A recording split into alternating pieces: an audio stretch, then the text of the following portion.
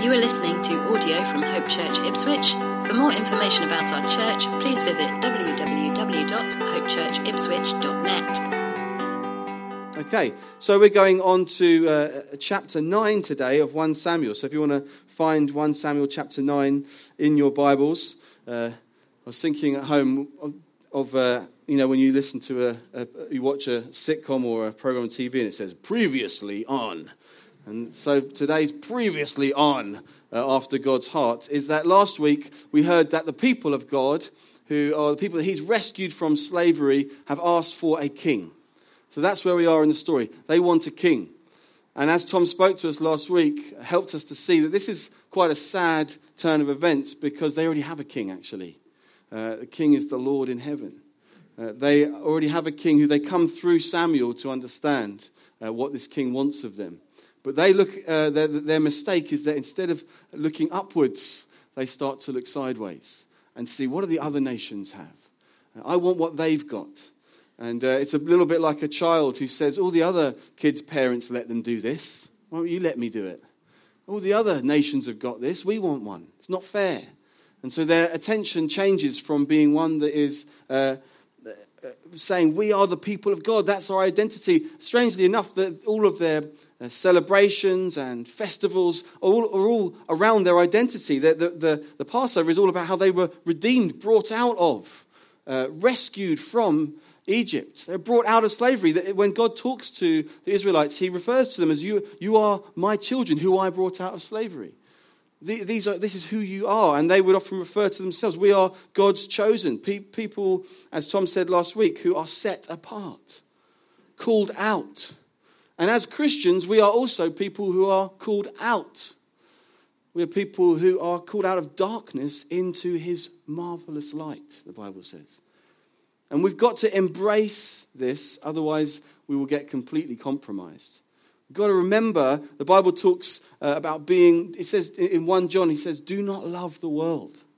If you have love for the world, the love of the Father is not in you.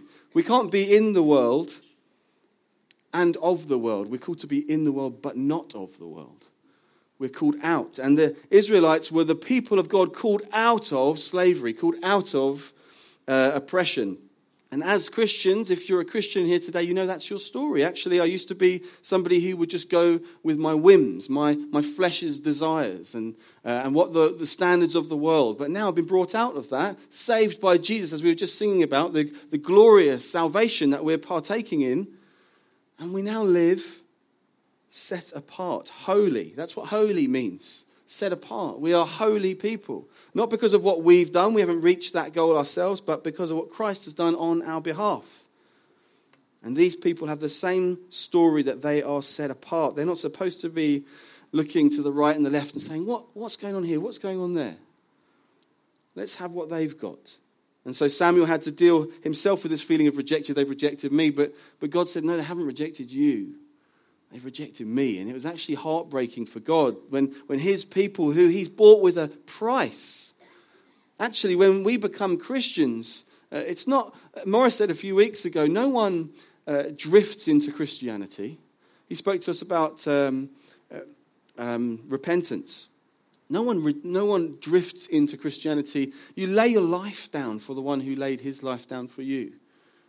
It's like marriage. No one drifts into marriage. There's a day when you say, a minister says to you, do you take? Do you promise? I do. There's a moment with us, with God, when we become the people of God. Yes, because of his work for us, not because of what we've done. But there still has to be a moment where we say, I choose. And I stick with that choice. He is mine. So their question started to be the wrong question. It was, what can we have? What would make us feel better? Let's look around. Oh, that would make us feel better. Other nations have kings who rule them, who lead them into battle, lead them into victories. Other nations have kings who make them feel secure. And I want to feel better. So they start to ask questions like, what can we have? What would make us feel better? Rather than, who do we belong to? That's the good question for a Christian. When you're coming to Crossroads or any day of your life, when you wake up in the morning, whose am I? whose am I today? Not what do I want, what do I feel like, what's going on in the culture at the moment, who do I belong to? And we are called out of darkness into his marvelous light, called out of slavery to be set apart, and we need to embrace that. We will look different. Tom said last week, people may look at us and say, you make weird choices. And we don't say, oh, do I? I better get in line with you then. Well, yeah, I do. I'm set apart. I'm not like the world. Not arrogant, but because I've been rescued. And I'm making choices on the back of that. And these people, unfortunately, have dishonored God, really. They've chose to reject him. And we're picking it up in chapter 9, where we get introduced to this character, Saul. So it's quite obvious. Chapter 8 ends, we want a king. And God says, I'll give them a king. In chapter 9, we get introduced to this man, so we quite quickly assume, this must be the king. Just to say before that, God is gracious. It's a bit like the prodigal son story. When the prodigal son, Jesus says to his father, I want my half of the inheritance now. And the father could say, no. That's basically like saying you want the father to be dead because you want what you would get when he dies. You want it now. So the father could say, no, you're a disgrace. But he kindly says yes. But with that yes is the consequences of your yes. So God never forces himself on us. He doesn't force himself on us. He woos us to him and we say, how could I say no? How could I say no? And at the moment, the Israelites, he's not going to force himself on them. He'll say, yeah, you can have the king you're asking for. But unfortunately, they get what comes with that king. Because he's not the perfect king. The perfect king remains on the throne in heaven. So we pick it up in chapter 9. And, let's read it. There was a man of Benjamin whose name was Kish, the son of Abiel, son of Zeror, son of Bechorath, son of Aphiah, a Benjaminite, a man of wealth, and he had a son whose name was Saul, a handsome young man. There was not a man among the people of Israel more handsome than he. From his shoulders upwards he was taller than any of the people. Now the donkeys of Kish, Saul's father, were lost. So Kish said to Saul, his son, take one of the young men with you and arise, go and look for the donkeys. And he passed through the hill country of Ephraim and passed through the land of Shalisha, but they did not find them. And they passed through the land of Shalem, but they were not there. Then they passed through the land of Benjamin, but did not find them. When they came to the land of Zuph, Saul said to his servant who was with him, come, let us go back, lest my father cease to care about the donkeys and become anxious about us. But he said to him, behold, there is a man of God in this city, and he's a man who is held in honor. All that he says comes true. Now let us go there. Perhaps he can tell us the way we should go. Now I'm not going to read 2 chapters, so I'll just try and summarize and read little bits as we go. They'll be on the screen. So Paul's servant, his friend, convinces him, let's go and see the man of God. And it turns out the man of God, Samuel, had been told by God, this man will come to you, and he is the one I'm going to call to rule these people. And so Samuel knew Saul was coming. They meet. I mean, if you want to look at an example of God's sovereignty and God's wisdom, you could read these 2 chapters at home later, because I haven't got time to go into that. But the way that God knows, he's weaving all things together, and so that this meeting comes together, he brings Samuel prophetic words that are so specific. You know, not like our fortune cookies. Today you will find a friend. Or what are they called? Star horoscopes, thank you. You know, when they're like, this week you will find new opportunities. Yeah, of course. You know, it's specific. So you see God's hand and his authority in these chapters. So he's meeting with Saul. Saul meets Samuel, and Samuel starts to honor him and say, I want you to eat with me today. Come and have a meal. And we look at verses 18. And Saul approached Samuel in the gate and said, tell me, where is the house of the seer? And Samuel answered Saul, I am the seer.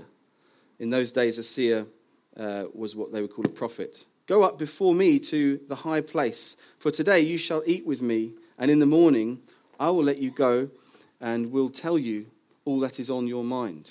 As for your donkeys, they were lost 3 days ago. Do not set your mind on them, for they have been found. And for whom is all that is desirable in Israel? Is it not for you and for all your father's house? Saul answered, am I not a Benjaminite, from the least of the tribes of Israel? And is not my clan the humblest of all the clans of the tribe of Benjamin? Why then have you spoken to me in this way? So Saul meets Samuel. Samuel starts to honor him and start to speak to him, come eat with me. And Saul starts to question, do you know who I am? Have you misunderstood? I'm no one, really. And then we go on to the next morning. It's in verse 27. As they were going down to the outskirts of the city, Samuel said to Saul, tell your servant to pass on before us. When he's passed on, stop here yourself for a while, that I may make known to you the word of God. And verse 1 of chapter 10. Samuel took a flask of oil and poured it on his head and kissed him and said, has not the Lord anointed you to be prince over his people Israel? And you shall reign over the people of the Lord, and you will save them from the hand of their surrounding enemies. And this shall be the sign to you that the Lord has anointed you to be prince over his heritage. So that is, and then later on, Saul is proclaimed king towards the end of the chapter. So that's the story of Samuel and Saul's introduction to each other. And there'll be many more cases of them being together, but that is the introduction. And it's our introduction to Saul. And at first he comes across as quite a humble guy, quite a likable guy.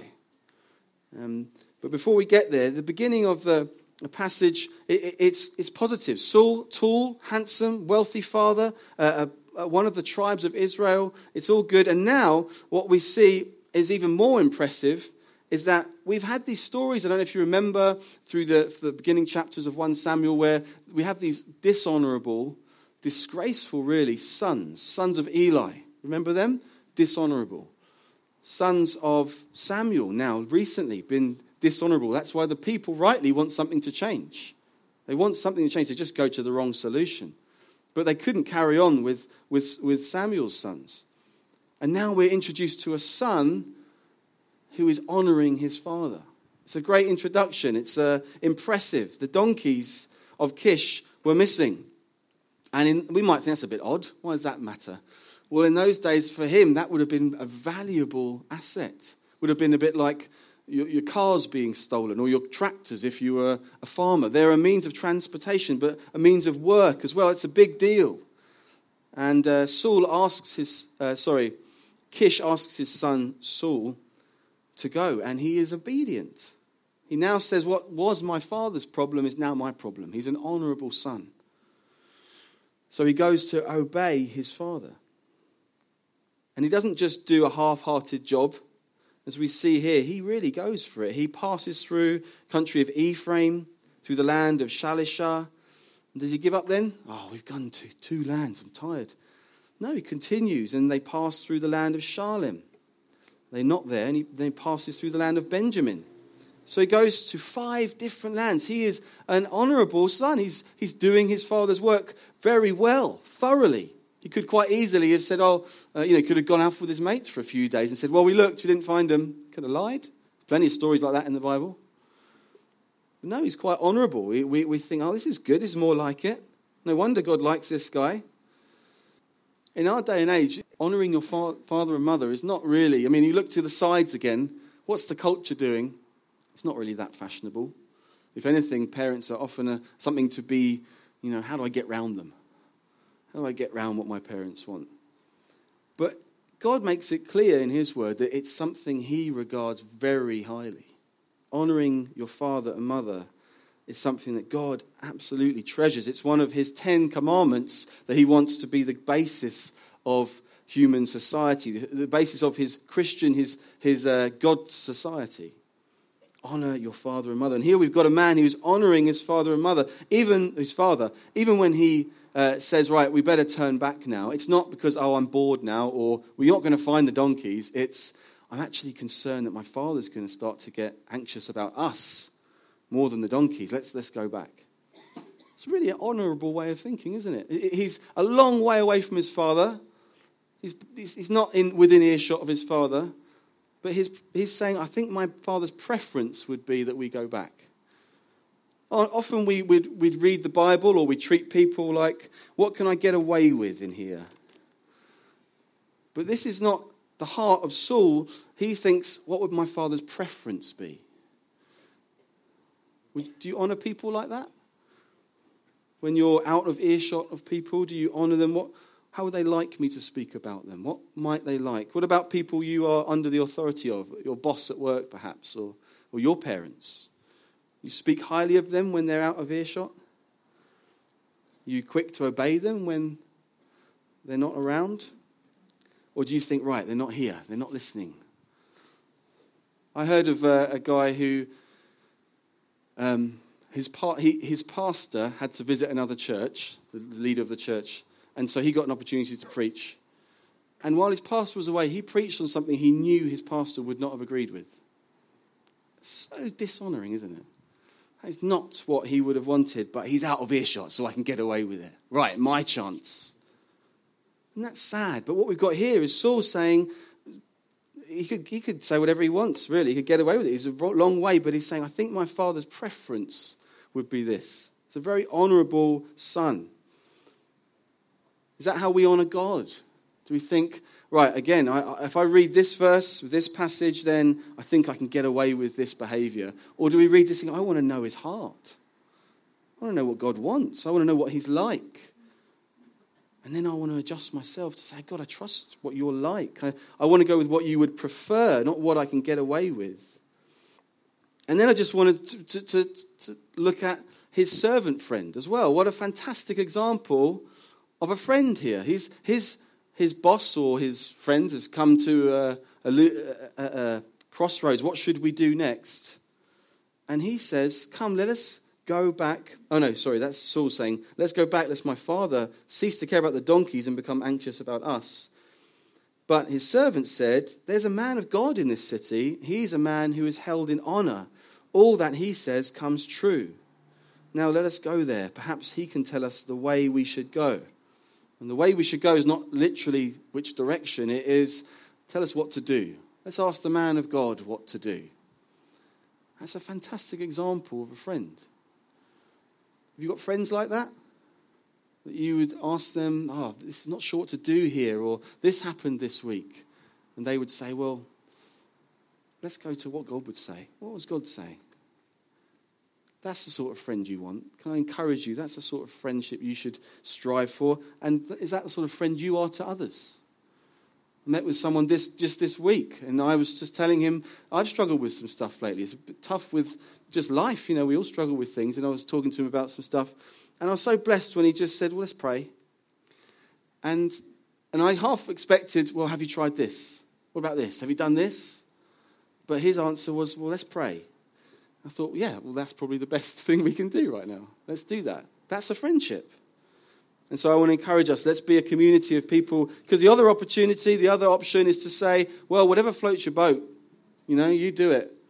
His servant could have said to him, okay, let's go back then, if that's what you say. I mean, actually, he could have felt, well, am I even allowed to say something? But he actually stood up and said, well, there's a man of God here. We're going to be friends who say, well, go with your heart. Do whatever feels right. That is probably what the song of the culture is, isn't it? Go with your heart, whatever feels right. Often, the heart is deceitful. The Bible says that. And so I want to go with what the Bible says. I want to go with what God says, and I want to pray about things. And I want friends that will help me in that way. Is that how you behave with your spouse? Is that how you behave with your children? Let's go to God about this. Is that on the tip of your tongue? Or is it like sometimes we do, it's the last resort. We're really stuck now. Let's go to God. Come on, we're really stuck. Because he's there. He's available for us. We've been singing about it in worship. He's a good father. He's with us. He wants to bless us. He's done the work to open the way so that we can commune with the Father. So let's take advantage of it. So Saul, we begin this introduction thinking he's a humble guy. And I wonder what your definition would be of humility. What do you think of when you think of humility? We've got this great first impression of him. He seems very humble on the surface. What do you think of humility? Just think of in your head, what is humility to me? Perhaps you think basically it's not thinking highly of yourself. That'd be quite a good definition. I don't think highly of myself. Perhaps you know what you think. What's the opposite of humility? You might think of arrogance or pride. Well, I want to talk a bit about how Saul went halfway to humility. Halfway. Even in this great first impression that we get, this great start of the story with him, unfortunately, if you know the story, it unravels. Saul is not an honourable king, not an honourable ruler. He gets bitter, he gets selfish, he gets jealous. He's not a good ruler. In fact, he's not a humble guy. He's quite a selfish guy. But at the beginning, you'd think, but what? He didn't. But he said, aren't I the lowest of the low? And he's quite a humble guy. Okay, that's halfway. What I want to talk about is how a sober view of yourself is halfway to true humility. The other half is a sober view of God, sober view of his great glory.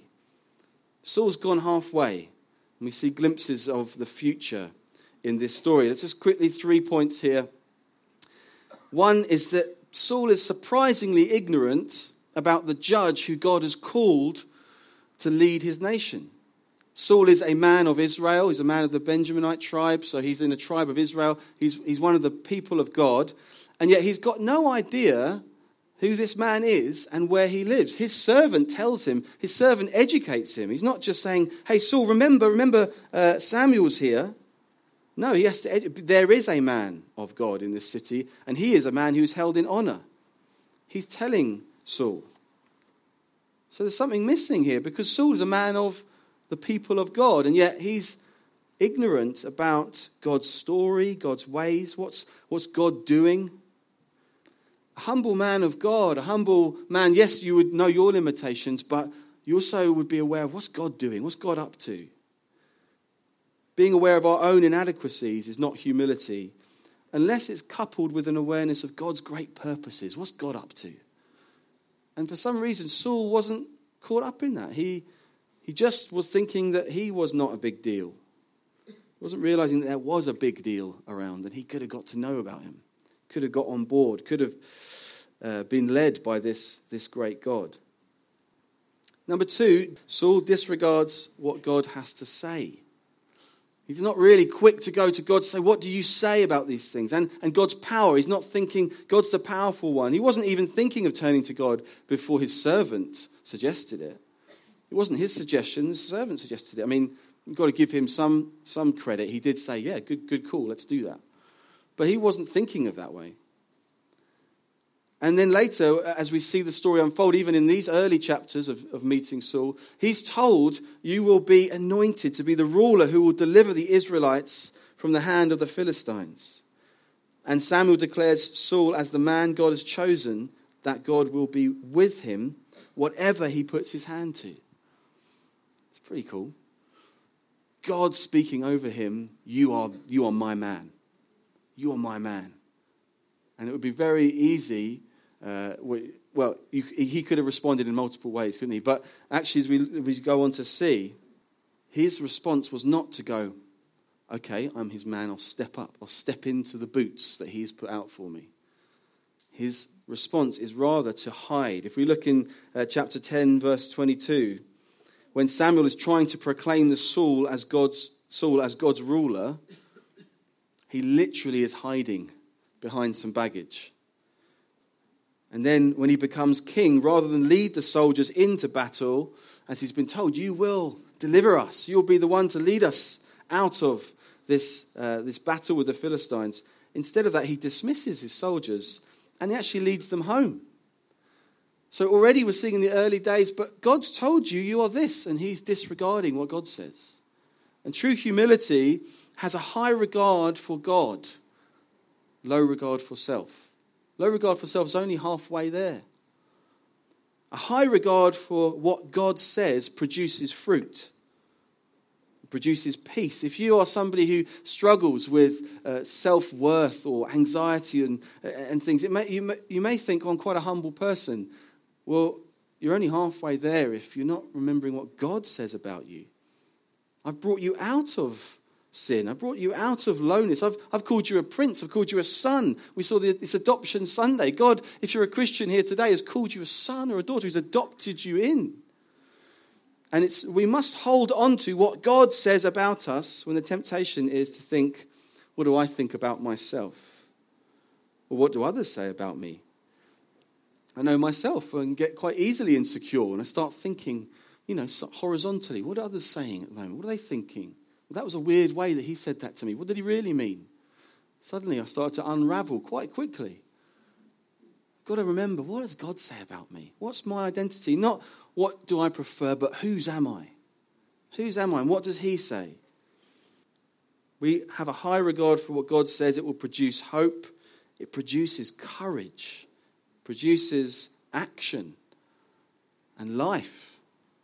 If you think about Saul's successor, David, he was a man who would be in the fields tending the sheep, but writing songs and praising God. He loved God, and it's said about David in these books, he's a man after God's heart. That's why we've called the series this. We want to be people after God's heart, not just after his stuff, not just after what he can do for us. I want to be after his heart.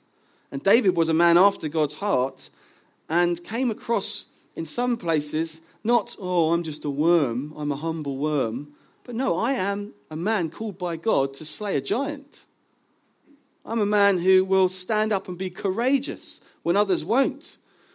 When the Israelites were cowering the Philistines, David wasn't cowering with them. He said, wait a minute, aren't we the people of God?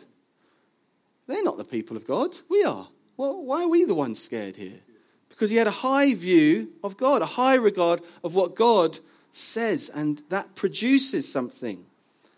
We should be a people of hope, people of courage, and that should bring action. I'd love us to be a people who the council and the police force in Ipswich say, we love Hope Church, because they are in action in this town. We don't just sit in our bunkers and hide away. Well, it's a scary world out there. No, we want to get out there. So we're the people of God, and we've come to attack the darkness in this town. We've come to produce light here. Wouldn't that be fantastic?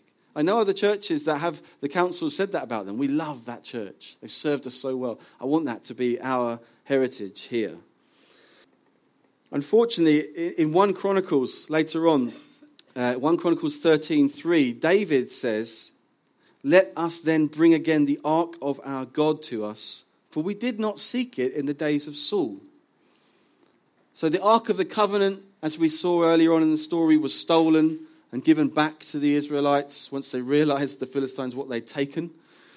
And it was really because it wasn't just a symbol of God's power and might. There was actually something of his power and might wrapped up in it. And Saul had this in his access. It was accessible to him. But David's saying here, the whole time of Saul's reign, he didn't seek it at all. So what a sad story that all the way through his reign, he didn't really come to God and say, what should we do? He didn't really access the power and the voice and the might of God. Humility means far more than confessing that our own power is insufficient. It means crying out for the power of God, believing in it and standing in it, which Saul never learned to do. Thirdly, Saul refused to submit to the Lord as the true king of Israel. It's quite subtle, but if you look carefully, the people requested a melech, which is a Hebrew word for king. They requested a melech. And God says to Saul, he will be a Najid. And you might not know what that word means, but you know it's not the same as melech. It's different. It means he'll be a deputy. He'll be a captain. He'll be, as I read it in the ESV, it's translated a prince. They wanted a king. God said, I'll give you a prince. I'll give you a ruler, but it's not that he is the king. In 1 Samuel 9:17, the Lord tells Samuel that Saul is called to govern his people for him. And again, in chapter 10, verse 1 that we read a bit earlier, Samuel tells Saul that Israel is God's inheritance and not his. We just look at that because right throughout there, it's very clear. The first verse of chapter 10 in the ESV says, Then Samuel took a flask of oil and poured it on his head and kissed him and said, "Has not the Lord anointed you to be prince over his people, Israel?" Okay, they're not going to be your people. They're still God's people. "And you shall reign over the people of the Lord, and you will save them from the hand of the surrounding enemies. And this shall be the sign to you that the Lord has anointed you to be prince over his heritage." So Saul is actually called to be a ruler under the headship, under the lordship, under the kingship of the King God, of the Father God.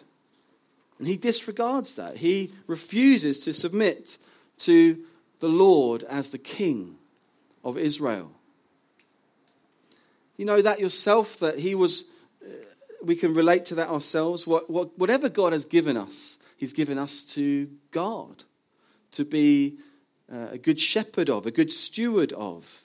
He's entrusted things to us. Right down to your skills and talents, they're entrusted to you. There's a parable where Jesus talks about the talents and says you've been given things to use. It's basically the heart of the parable. God will ask you, what did you do with what I gave you? Ultimately, everything we own, even down to our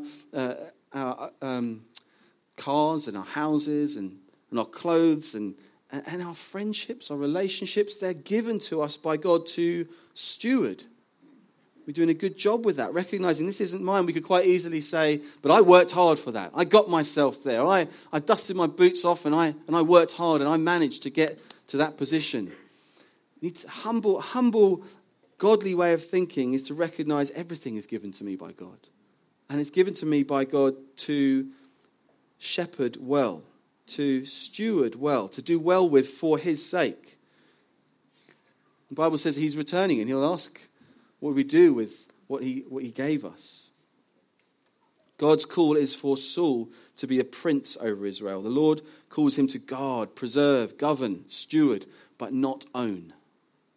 And he neglects that. These are the signs that point towards some of Saul's demise later on. And later on, he even builds a monument to his own honor as king.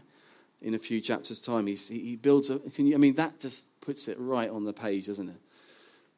He builds a monument to his honor as king. Even though, if he was listening carefully, he would realize he haven't really called me to be king. You're still king. And there may be some places in our hearts where we need to recognize, actually, I'm not king. And it just shows that actually the humility didn't go very far. At one point he recognized he was nothing, but when he got given the chance, he sort of ran with it in a very selfish way. We just need to look at this in light of what it's pointing towards. I said that his successor, David, was fantastic in terms of lots of these areas where Saul failed. David was a man after God's heart. He submitted to God. He wanted to follow God's leadership. He wanted his people to know God. He wrote, love songs to God, loved God. But even David was only a pale comparison to the Son of God, the King of Kings, who came to rescue us. See, you may be sitting there thinking, well, Tim, all the things you're saying about Saul, I do all the time. So I'm really in a bad position here. The beauty of this Bible is that it doesn't end in 2 Samuel. We don't just read about Samuel's story and go, well, good luck, learn how to be godly. It all points to this Jesus who said, it's all about me. And this Jesus didn't fail where Saul failed. Didn't fail where we fall. Didn't fall where we fall. Didn't fail where we fail. He was tempted in every way, yet was without sin, and yet was willing to humbly go to the cross for our sake. If you just look at the ways that we talked about, Saul failed. Jesus was victorious. As we sang earlier on, Jesus knew about God's ways. He wasn't ignorant. He knew God's story. He knew God's purposes. He was wrapped up in God's purposes. He was on God's mission. He lived his life depending on what God said. He said, I do not speak on my own authority, but under the Father's authority who tells me what to say. And he always submitted to the Father as if the Father was the true king.